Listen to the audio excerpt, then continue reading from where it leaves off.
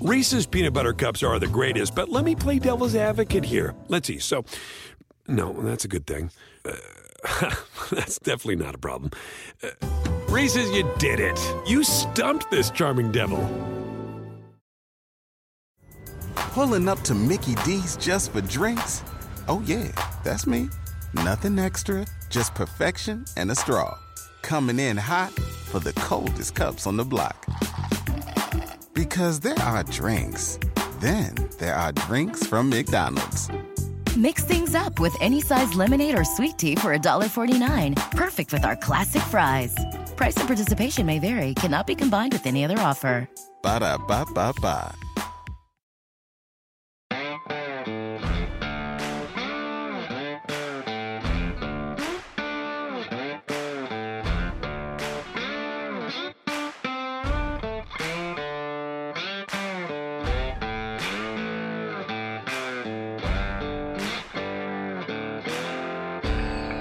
What's going on, everybody?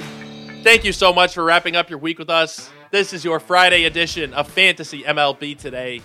We are a Sports Ethos presentation, of course, and I'm your host, Joe Orico.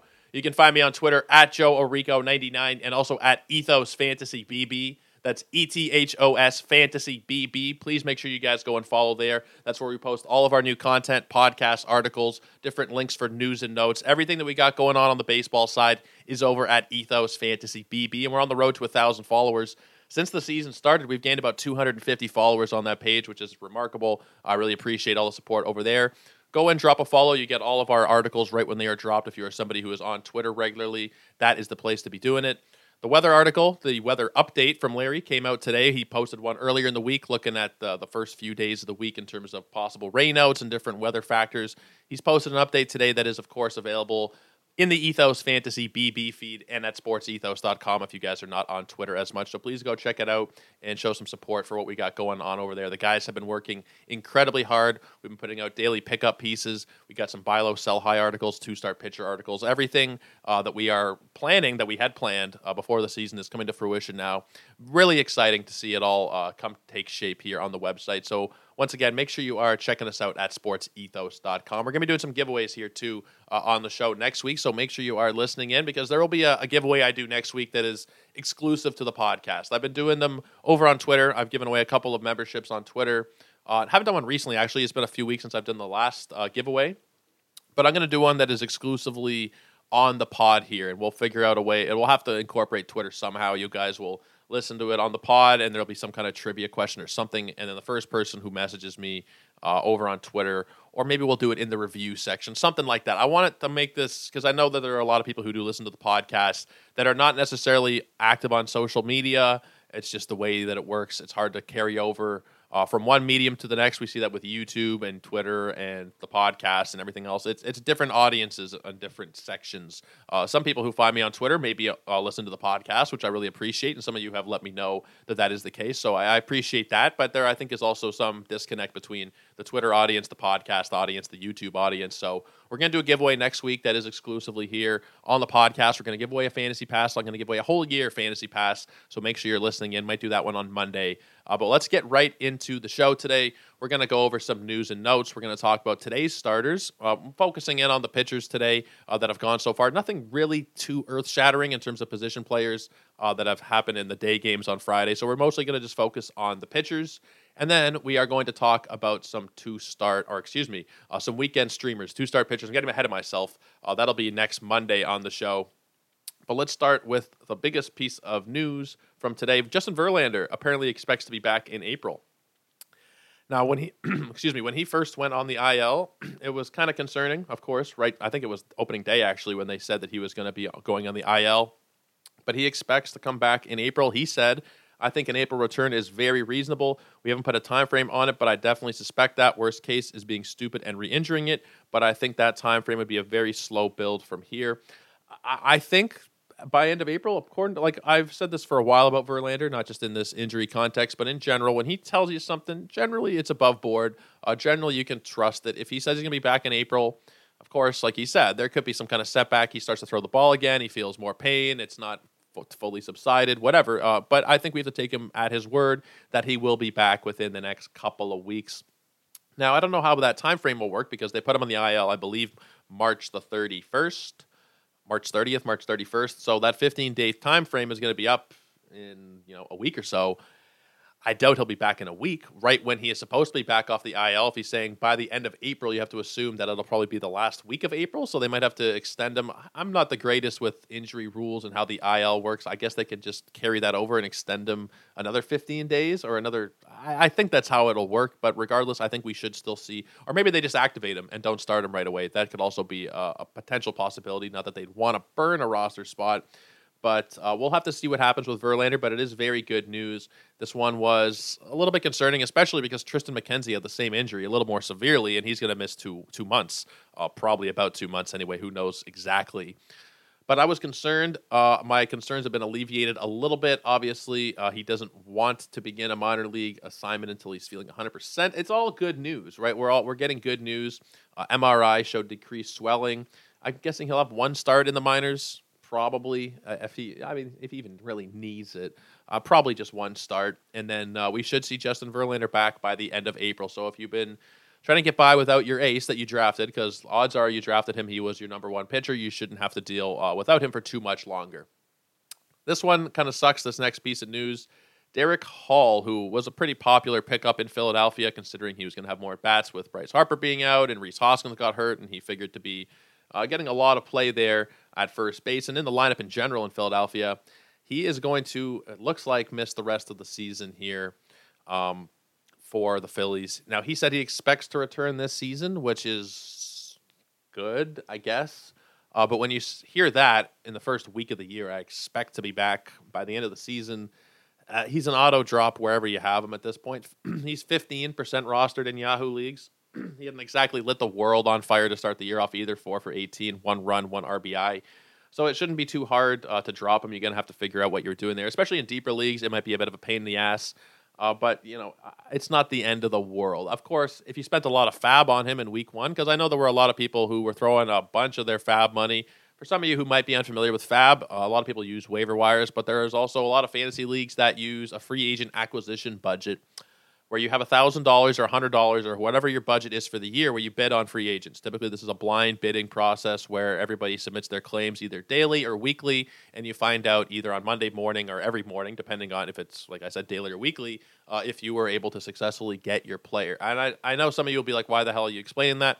I want to try and do that more here on the show when I mention something that might not be common, the most common knowledge. If I talk about ERA or home runs, yes, you guys are going to know what I'm talking about. Not everybody is going to know what fab is, so just a little brief thing there. A lot of people did spend a lot of money in that first week of NFBC leagues on Derek Hall and fab, so it's going to be tough, but there's no point in holding on. In any kind of league format to Derek Hall at this point, he is going to have to be an auto drop, which sucks, but there's just no other real move you can make there. He's not good enough where you'd hold him. We don't even know if he's going to be back this year at all.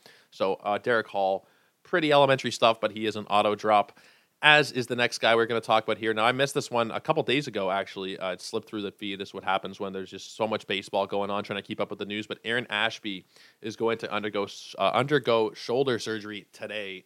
Craig Counsell told reporters that he'll be sidelined until late in the 2023 season, best case scenario. He's, again, 12% rostered in Yahoo leagues. He has to be dropped wherever you have him at this point. There's no point in stashing him. He is super talented. Aaron Ashby, when he is healthy, if he is able to ever be healthy for a whole season, and of course, shoulder surgery now we'll have to see, because that can sometimes just throw you off entirely. He's only 24, so I don't think it'll ruin him or anything like that. But we'll have to see how he comes back from this. If he is as good as he has been in the past, because even though the results have not really been there for him, his career ERA is about a 4.5. The FIP is more than a half run lower. The strikeout rates have always been good. Control has been a problem for him, with the walk rates being a little bit higher than they should be. But the talent is there with Aaron Ashby. It's very unfortunate that we're not going to get to see him maybe at all this year. Maybe we see him back at the end of the year if they're able to make the playoffs. Maybe he's able to sneak in there. I don't think they'll make the playoffs, but maybe he's back at the end of the season. Regardless, though, Aaron Ashby is somebody that you have to be shedding from your lineups at this point. It sucks, but that's just the way the cookie crumbles. Omar Narvaez went on the IL for the Mets. He is going to miss, I'm not sure how long exactly he's expected to miss. It's only a 10-day stint on the IL. Maybe it'll be a little bit longer. Maybe it won't be as long. I'm not sure. You know what? Sorry. This is actually, I just noticed this right now. They said earlier that he was going to be on the IL, and I didn't even see this. 8 to 9 weeks. Wow. Okay. It was only a 10-day IL, which is, I guess, why I was a little bit confused there. I didn't even see that they had announced he would be out for that long. Very interesting. But the big piece of news here is not really Omar Narvaez. He was only 1% rostered. He started off not too badly this year, 4 of 14, a couple RBIs. He's obviously not somebody you should be holding on to. The guy that is of interest here is Francisco Alvarez. He is interesting. He's not going to start the year with catcher eligibility. I don't think in any format. I think he's just utility only. I have him in an NFBC league and in a Yahoo league. He's utility only there. He is not in the starting lineup today, but he is going to likely get a lot of reps here, considering they called him up. I don't think they'd call him up just to have him sit. I mean, maybe he's not going to play every single day, but I think Francisco Alvarez is going to play a solid amount. Now, he'll get catcher eligibility pretty soon. He only needs 5 games in Yahoo leagues. I think it's 5 in most formats, except for the NFBC, where you need to play 10 games. But even there, we shouldn't have to wait too long. I punted catcher in one league, in a 2-catcher league, and I ended up with Grandal, and I think Bo Naylor was my second catcher, just kind of hoping that he'd make the Guardians, and he didn't. And I drafted Alvarez as kind of like another guy kind of hoping for the best. And it looks like we're going to see probably a good amount of playing time from him here. Now, in terms of what we can actually expect from Alvarez, he's shown very solid power numbers at all levels of the minor leagues. 2021 and high A, it was 22 homers in 84 games. Last year in Double-A, 18 homers in 67 games, and then in Triple-A, 9 homers in 45 games. He did play 5 major league games last year. He hit a home run. He batted 167. It wasn't, it's only 5 games. Not much you can really read into it. So far this year at Triple-A, though, 4 games, 2 homers, a stolen base. He's batting .250, 15% walk rate. He is striking out way too much so far this year in Triple-A. In 16 at bats, he has 8 strikeouts. But that's, it's always kind of been a little bit a part of his game, striking out. Not to this degree, but you're probably going to see him have like a 25 to 30% strike rate. He's not going to be somebody who has a low strikeout rate. He'll have a pretty high walk rate, which should give you a good on-base percentage. He's always been a good on-base guy.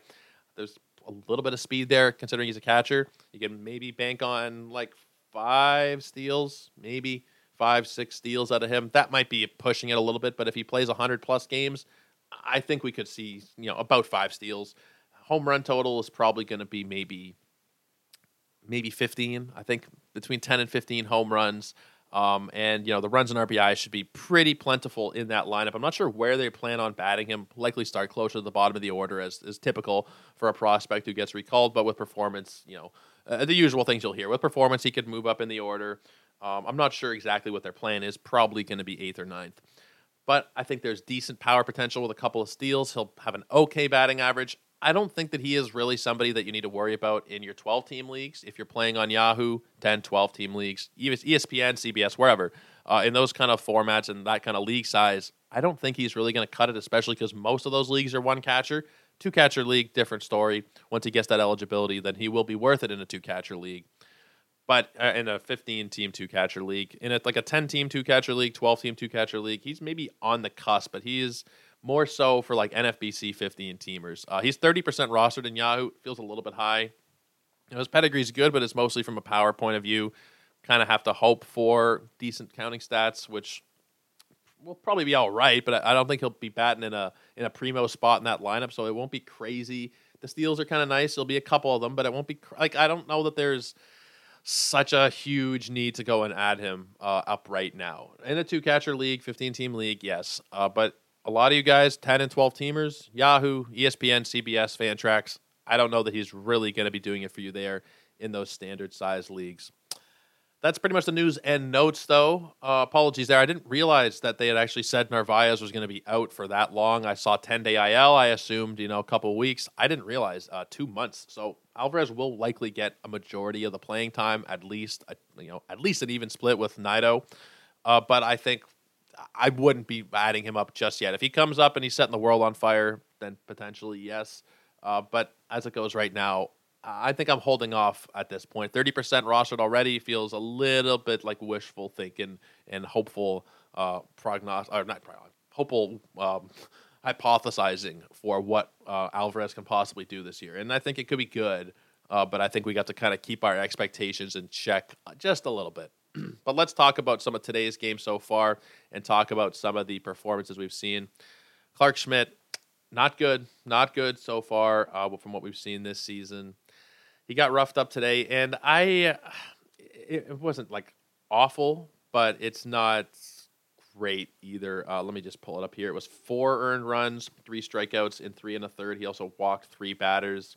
He got a lot of hype closer to the end of draft season. He really did. And I didn't really understand it. There were some nice things we saw in spring training. He looked all right. He's looked all right in the past here and there. But I think we pushed him up way too much considering.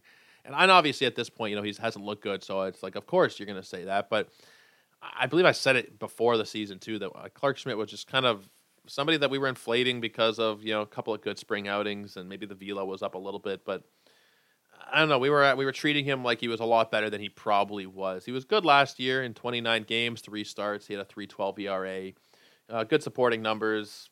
But I thought we were overrating him a little bit. At this point, I don't think there's any need to be holding on to Clarke Schmidt in your 10, 12-team leagues. He's 43% rostered on Yahoo. I don't know that there's that much upside really there. Like strikeouts, potentially, yeah. He's shown it at times in the minor leagues that he can be a good strikeout guy. The walk rate has always been a little bit problematic. I don't know that he's really going to cut it. I think he's maybe someone where you could stream him in, but he has not done so well so far against 2 teams that you would hope he would do well against. San Francisco, not the greatest offense. Baltimore, underrated offense, but still not the greatest. The fact that he couldn't handle either of these teams is pretty concerning for me. He is not really somebody that I'd want to be holding on to in your 10 and 12 team leagues. I just think there's not enough upside there. I'd rather be grabbing somebody who is, coming up and do it. I'd rather be grabbing like a Tyler McGill, who we're going to talk about later. Somebody who is performing very well to start the season, as opposed to Clarke Schmidt, who is, I think a lot of the reason he's in the rotation is because of the injuries that have happened. I don't know if he's necessarily earned it, but maybe I'm wrong. Maybe he will turn it around. To this point, it has not looked good, and I'm not really expecting such a turnaround. Maybe we'll see him, volume his way to some success because of the Yankees' injuries. But I don't think there's much need to be holding on to him in your 10 and 12 team leagues. Aaron Civale, on the other hand, I'm liking Aaron Civale a lot. Our friend Ryan Bloomfield from Baseball HQ, he was touting up Civale quite a bit in the offseason. His first start of the year, 7 innings. He got the victory, only 3 strikeouts, but it was shutout ball that he pitched. Now, it wasn't as good today. For sure, it wasn't as good today. He allowed 4 earned runs over 5 2/3. I think it was he allowed 3, and then he left a runner on base, and then Nick Sandlin came in and allowed the 4th guy to come around. It still charges Civale. It's still his runs. But 5 strikeouts over 5 2/3, 1 walk. I think that Aaron Civale is somebody where, at the very least, he'll have streaming value this season. And I think in 12-team leagues, he's probably worth taking a shot on. He is not somebody. Let me just double-check the roster percentage. 41. It's really not that high, considering, he's coming from an organization that is very good at developing pitching. He didn't have a great surface year last year, 4.92 ERA, but the advanced metrics were a lot better. He's got good control. Strikeouts are going to be fairly average, but, I like the overall profile of Aaron Civale. I think at this point, he's probably somebody where you can be rostering him as a back-end guy in a 12-team league. That is where I currently stand on him. He's not a must roster, but I like what we've seen from him a lot so far this season. Sonny Gray, very puzzling. He was the last pick in one of my home leagues in a 10-teamer, and I was really debating sitting him today. Against Houston, we're getting later into the week. I thought, my ratio categories were already pretty much in the bag, but I said, what, let's go for it. Let's go start Sonny Gray. Started him last week. He did well. He got the victory against Kansas City, shutout ball over 5 innings, and 1 strikeout. Today, against Houston at home, 7 innings, 13 strikeouts, 1 earned run over 7 innings. Now, this game is still going on. I want to take a look and see. I'm hoping that they've taken him out of the game at this point because I don't want him to be pushed. Yeah, they have taken him out of the game. But 7 innings of 1-run ball against Houston. He threw 98 pitches, 61 of them were strikes. very, very good early returns from Sonny Gray. He is somebody where I think he should be rostered in all formats, 68% on Yahoo. If he's cutting it in a 10-team league, then I'm willing to take him pretty much anywhere at this point. He's probably not an 8-team guy, but 10 teams and deeper, he is very interesting. Now, he's also very puzzling, but I think he's worth it, right? I mean, I'm kind of struggling because we don't know exactly what we're going to see strikeout-wise. It's going to be fairly average. But I think the early returns lead me to believe that even if it doesn't stick to this degree, Sonny Gray can give you a quality season based on the fact that he's always been a fairly quality pitcher.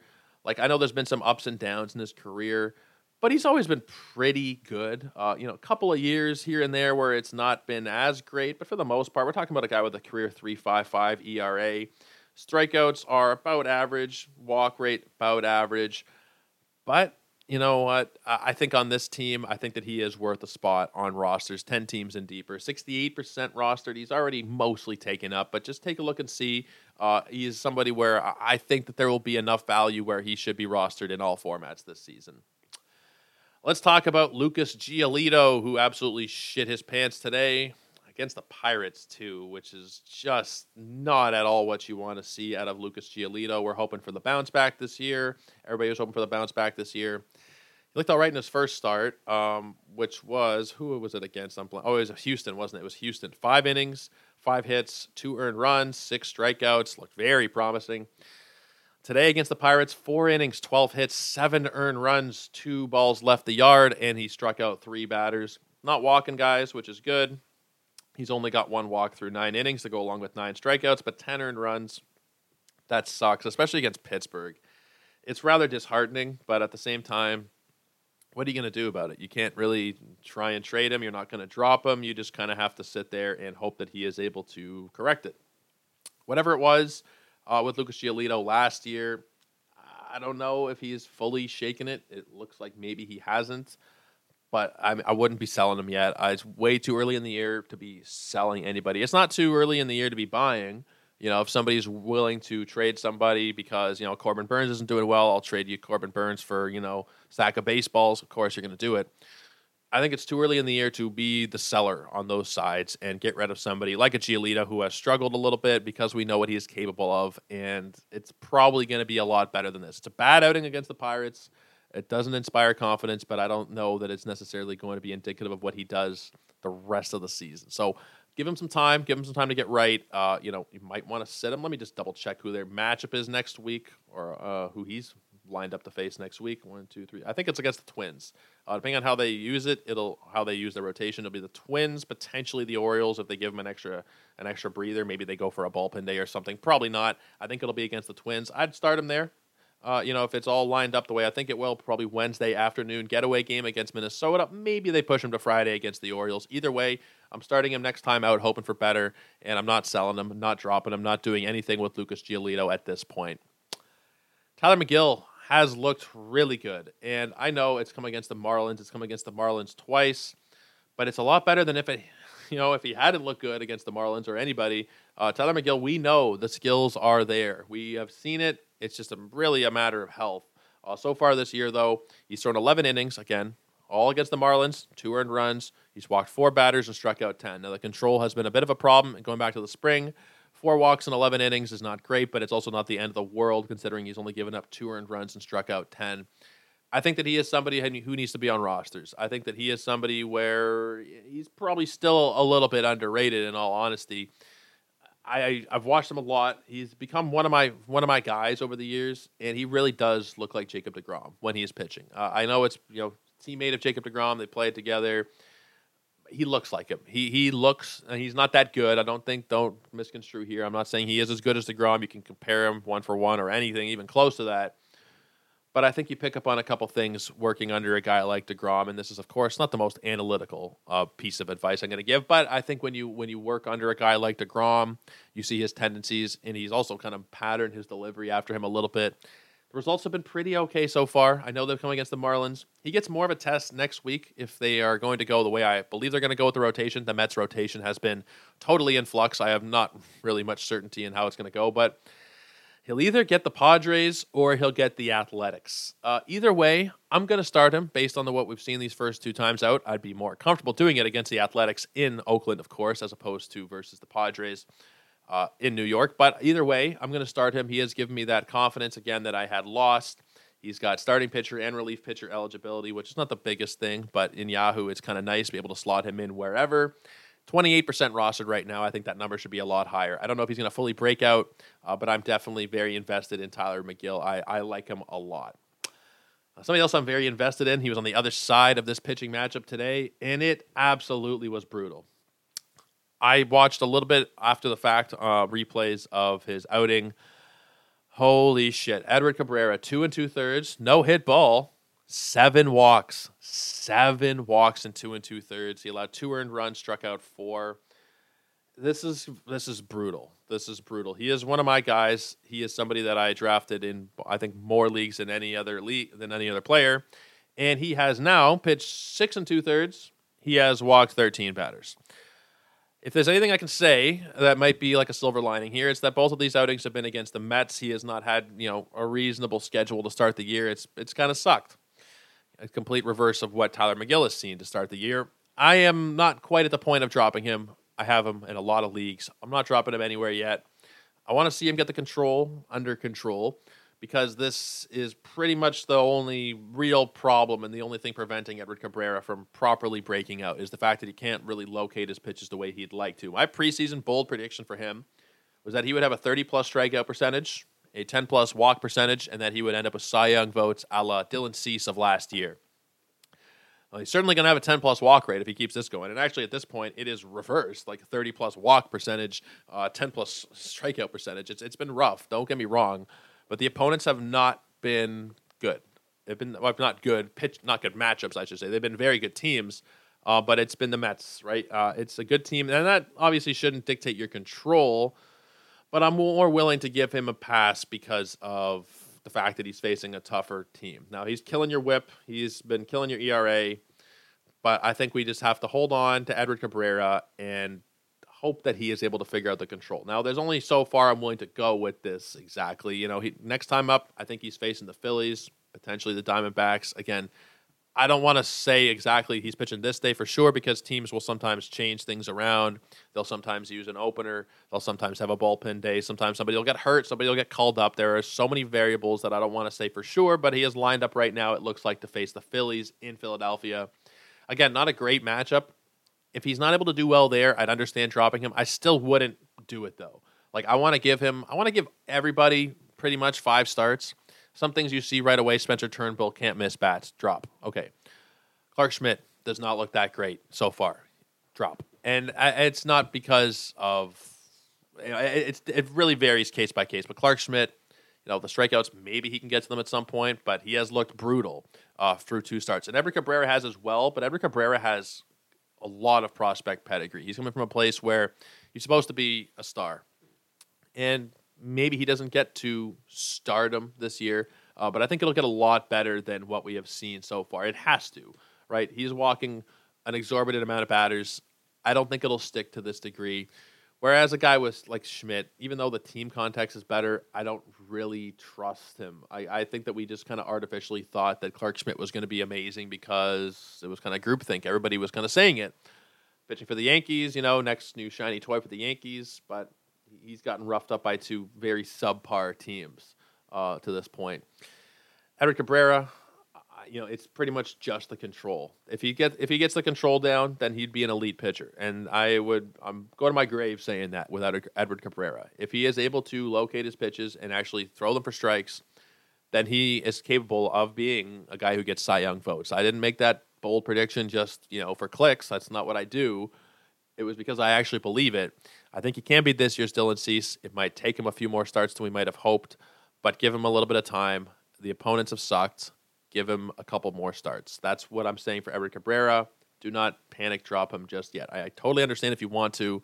And some people in this very shallow 8-team league, maybe even a 10-team league, you might say, I can't do it anymore. Okay, I'm not going to fight you on it, but I think there is a much better road here that we can see still from Edward Cabrera.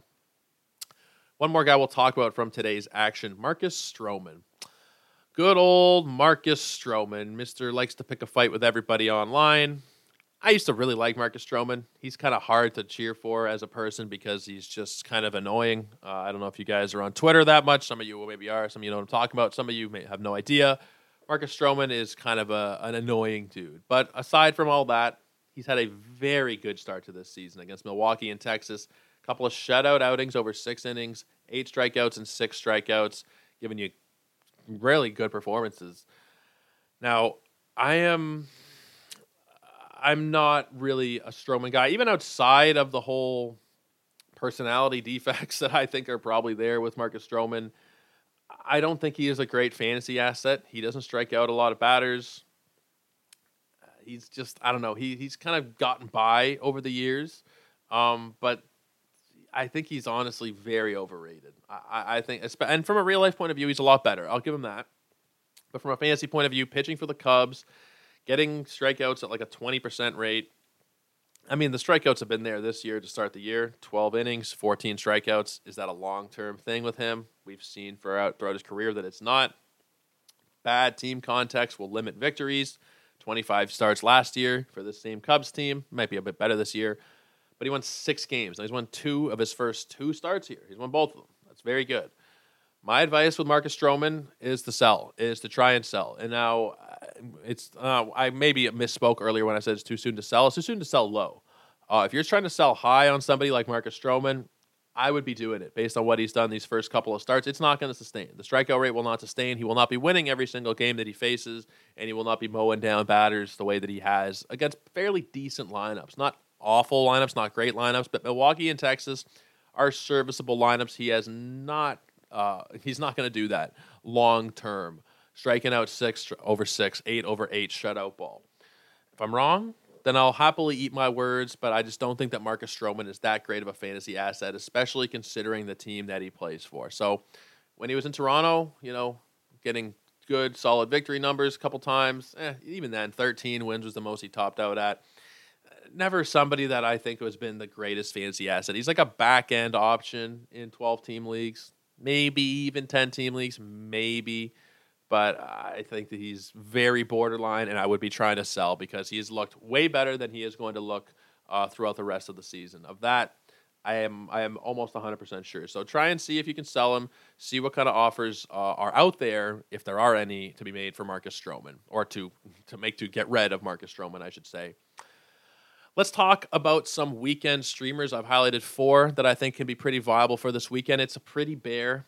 These guys are, they're not, I don't feel the strongest. I think for the most part this time of year, it's better to just throw your guys out. Sometimes you're pressed, especially in head-to-head leagues. Roto, I don't think, daily changes Roto. There's no real need to be streaming these guys. Daily changes head-to-head, a different story. Let's start it off with Ross Stripling. Now, he didn't have the greatest start of the year. His first outing of the season, but he gets Kansas City at home here. I like Ross Stripling a lot. I liked him a lot coming into the season, and even though it wasn't the greatest start against the year, it was the Yankees, fairly tough opponent in New York. I'm willing to give him a pass because he is going into Kansas City and facing going back home to face a much worse Kansas City team in a much more pitcher-friendly ballpark there. I'm not advocating, but I think that of all the guys that are available, Ross Stripling is probably the one that I would trust the most this weekend. Of the 4 guys I'm going to talk about, good control, not going to blow you away with strikeouts, but there's a good chance that he comes away with a victory here. They'll probably let him go 5-6 innings against Kansas, and I think that there's a good chance we'll see a victory here on San Francisco's side, considering that he is on the mound. Now, on the other side of this matchup, he's not going up against a scrub. It's Brady Singer. But I'm fairly confident that San Francisco can still pull this one away at home. I'm not confident to the point, I'm not a bettor. I'm not really a gambler. I'll throw a few bucks on a parlay here and there. I wouldn't say that I'd bet on the game. San Francisco is favored. They are minus 135 for this game. I think they're likely going to win, but I'm going for Stripling because I think the ratios will be fairly low. I think they'll get a couple strikeouts. The win would be a cherry on top. It's hard to really aim for a win necessarily unless you're streaming like a Houston pitcher against the Athletics. Okay, then you can kind of bank on a win most of the time. I'm banking on the good ratios, couple of Ks, and hopefully I luck myself into a victory here with Ross Stripling. That's tomorrow against Kansas City. The other guy I'm highlighting for Saturday is Martin Perez. Now, I came into the year very down on Martin Perez. I thought last year was kind of just a flash in the pan. We weren't going to see it repeat, but he started off the year with 7 strikeout victory over 5 2/3 against Philadelphia. Now he gets the Cubs, and the Cubs are not a great offense by any means. I think that Martin Perez, despite not being a big fireballer, I think that he can locate his pitches against a team like the Cubs pretty well. I think that he's somebody where if you look at all the options this weekend, you could even make the argument that he is somebody that you should go for over Stripling. I think they're pretty close. Perez is 54% rostered in Yahoo leagues. Stripling is 52%. So it's fairly close there between who will be available for you. I'd lean probably Stripling, but I could see the argument to go for Perez as well. I don't think either is going to blow you away with strikeouts. I think it's more ratio plays where you might luck yourself into a strikeout per inning kind of thing with either one of those guys. But for Saturday, it is Ross Stripling, and it is Martin Perez. On Sunday, Yusei Kikuchi. My guy Yusei had a very good debut this season against Kansas City. 5 innings, got the victory, only 2 Ks, but he allowed just 1 run. Looked very sharp.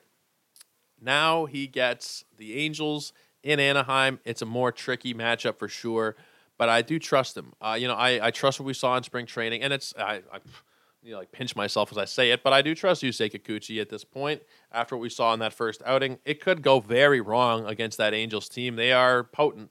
They are a very potent offense, but I think when you're looking at the options, it's not like none of these guys are like you have to grab them. They're must-stream kind of guys. These are more if you're looking for specific things. And Yusei, despite not having a lot of strikeouts in that first outing, that's kind of what I'm hoping for here. Good strikeout total, potential for a victory on the road for the Blue Jays, and I'm hoping for maybe 2-3 earned runs over 5. This is not something where I think it's a lock. You have to take him. You have to bet him.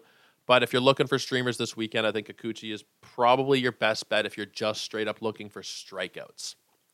The last guy that I'm going to highlight here, and it was not very pretty for him in the first start of the year, Kutter Crawford. Kutter Crawford is going into Comerica. He will face Detroit. And yes, I know first start of the year against Pittsburgh, 4 innings, 7 earned runs, 3 homers. He did strike out 6 over 4 innings, which is what I'm taking away from that start. He gets another favorable matchup here in a good ballpark. And now I saw some people talking on Twitter about how Detroit and Comerica is no longer a pitcher's park. It might not be a pitcher's park per se, but it is still closer to being a pitcher's park than a hitter's park here. You're still looking at, despite the dimensions being a little more moved in, you're still going to have a lot of balls die in the outfield that would, in other parks, leave the yard. I think Kutter Crawford is, again, more on the strikeout side, hoping for a victory, and a victory is fairly likely here against Detroit for Boston. I think that all around, he is a pretty solid streamer here. Should be able to give you good strikeouts, hopefully good ratios against the Detroit team that is not very strong offensively. And I'm hoping we get ourselves a win. With all 4 of these guys, you're hoping for a win. They got good matchups. Kikuchi probably the hardest there against the Angels. But I think that there is, like I said, you're looking for different things with these guys. Stripling and Perez, more so to try and keep your ratios down while giving you a couple Ks. Kikuchi and Crawford on Sunday are more of the strikeout plays that you'd be looking to kind of win your strikeouts for the week. You're hoping for a victory, and you're also, of course, hoping for low ratios. But I think even if they do give up a few runs like we saw with Kutter Crawford in the debut, you get to fall back on some strikeouts. And same with Kikuchi, despite the fact that we didn't see it in his first start of the year. Kikuchi's a 28% K rate guy. He should be able to strike out a batter per inning. Guys, that's going to do it for me for today and for this week. Really appreciate all of you guys hanging out. It means a lot. All the downloads, all the follows over on Twitter. We've gained a lot of followers on my account and Ethos Fantasy BB over the last week. Really means a lot. Please make sure you are checking us out at Ethos Fantasy BB for sure over on Twitter. And you guys can check out my account at JOEORRICO99. And, of course, sportsethos.com, where you get all of our content, basketball winding down. Football, sooner or later, it's going to start ramping up again. We're already seeing tweets in the timeline regarding the NFL. We're going to have NFL. We got hockey also going on. And, of course, we got our flourishing baseball division right here for you guys to check out, of course. Ethos Fantasy BB. I'm drilling it into your heads. I know I'm going to drive you guys crazy. Go check it out because that's where all of our work does get posted. These podcasts, the It's Gone podcast with our great friend Britton Allen, all the different articles that come out daily. Some of them come out weekly. We got a ton of content that I hope you guys are checking out. But guys, until next week, we are going to have a fun guest. I will let you know who it is next week. We're still nailing down the details, and it potentially could spill into the week after. So we'll see how that works. But fun guest should be on the docket for next week. Until then, though, make sure you're subscribing. hit that plus button in your podcast feed. Make sure you are getting these shows when they come out. Let us know what you think. If you're listening somewhere that allows ratings and reviews, we'd really like to know what you guys think of the podcast, whether good or bad. Let me know in the review section and over on Twitter what you like, what you don't like, anything you'd like to see changed about the podcast. But that is plenty enough rambling out of me. You guys will see me back here on Monday. We'll talk two-start pitchers. We'll look over the weekend notes. But until then, guys, have a great night. Take care, and cheers.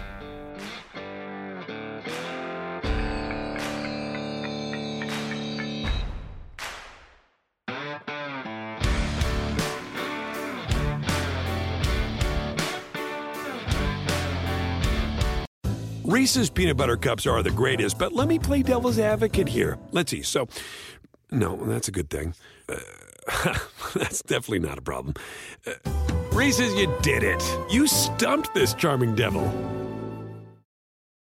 Dental Associates of Northern Virginia redefine what it means to visit the dentist. Get top-quality, personalized support from committed experts who prioritize the well-being and satisfaction of you and your family. Care is centered on a highly personalized treatment plan backed by the trust and support of long-lasting relationships. Schedule your next appointment by visiting dental1-va.com/offer/SiriusXM. My son had a gift with technology. With reliable internet at home through the Internet Essentials program, the world opened up. He's part of this next generation of young people who feel they can thrive. Through Project UP, Comcast is committing $1 billion to help open doors for the next generation with the connectivity and skills they need to build a future of unlimited possibilities.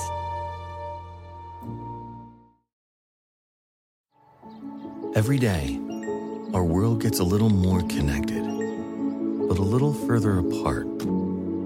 But then, there are moments that remind us to be more human. Thank you for calling Amica Insurance. Hey, I was just in an accident. Don't worry, we'll get you taken care of. At Amica, we understand that looking out for each other isn't new or groundbreaking. It's human. Amica, empathy is our best policy.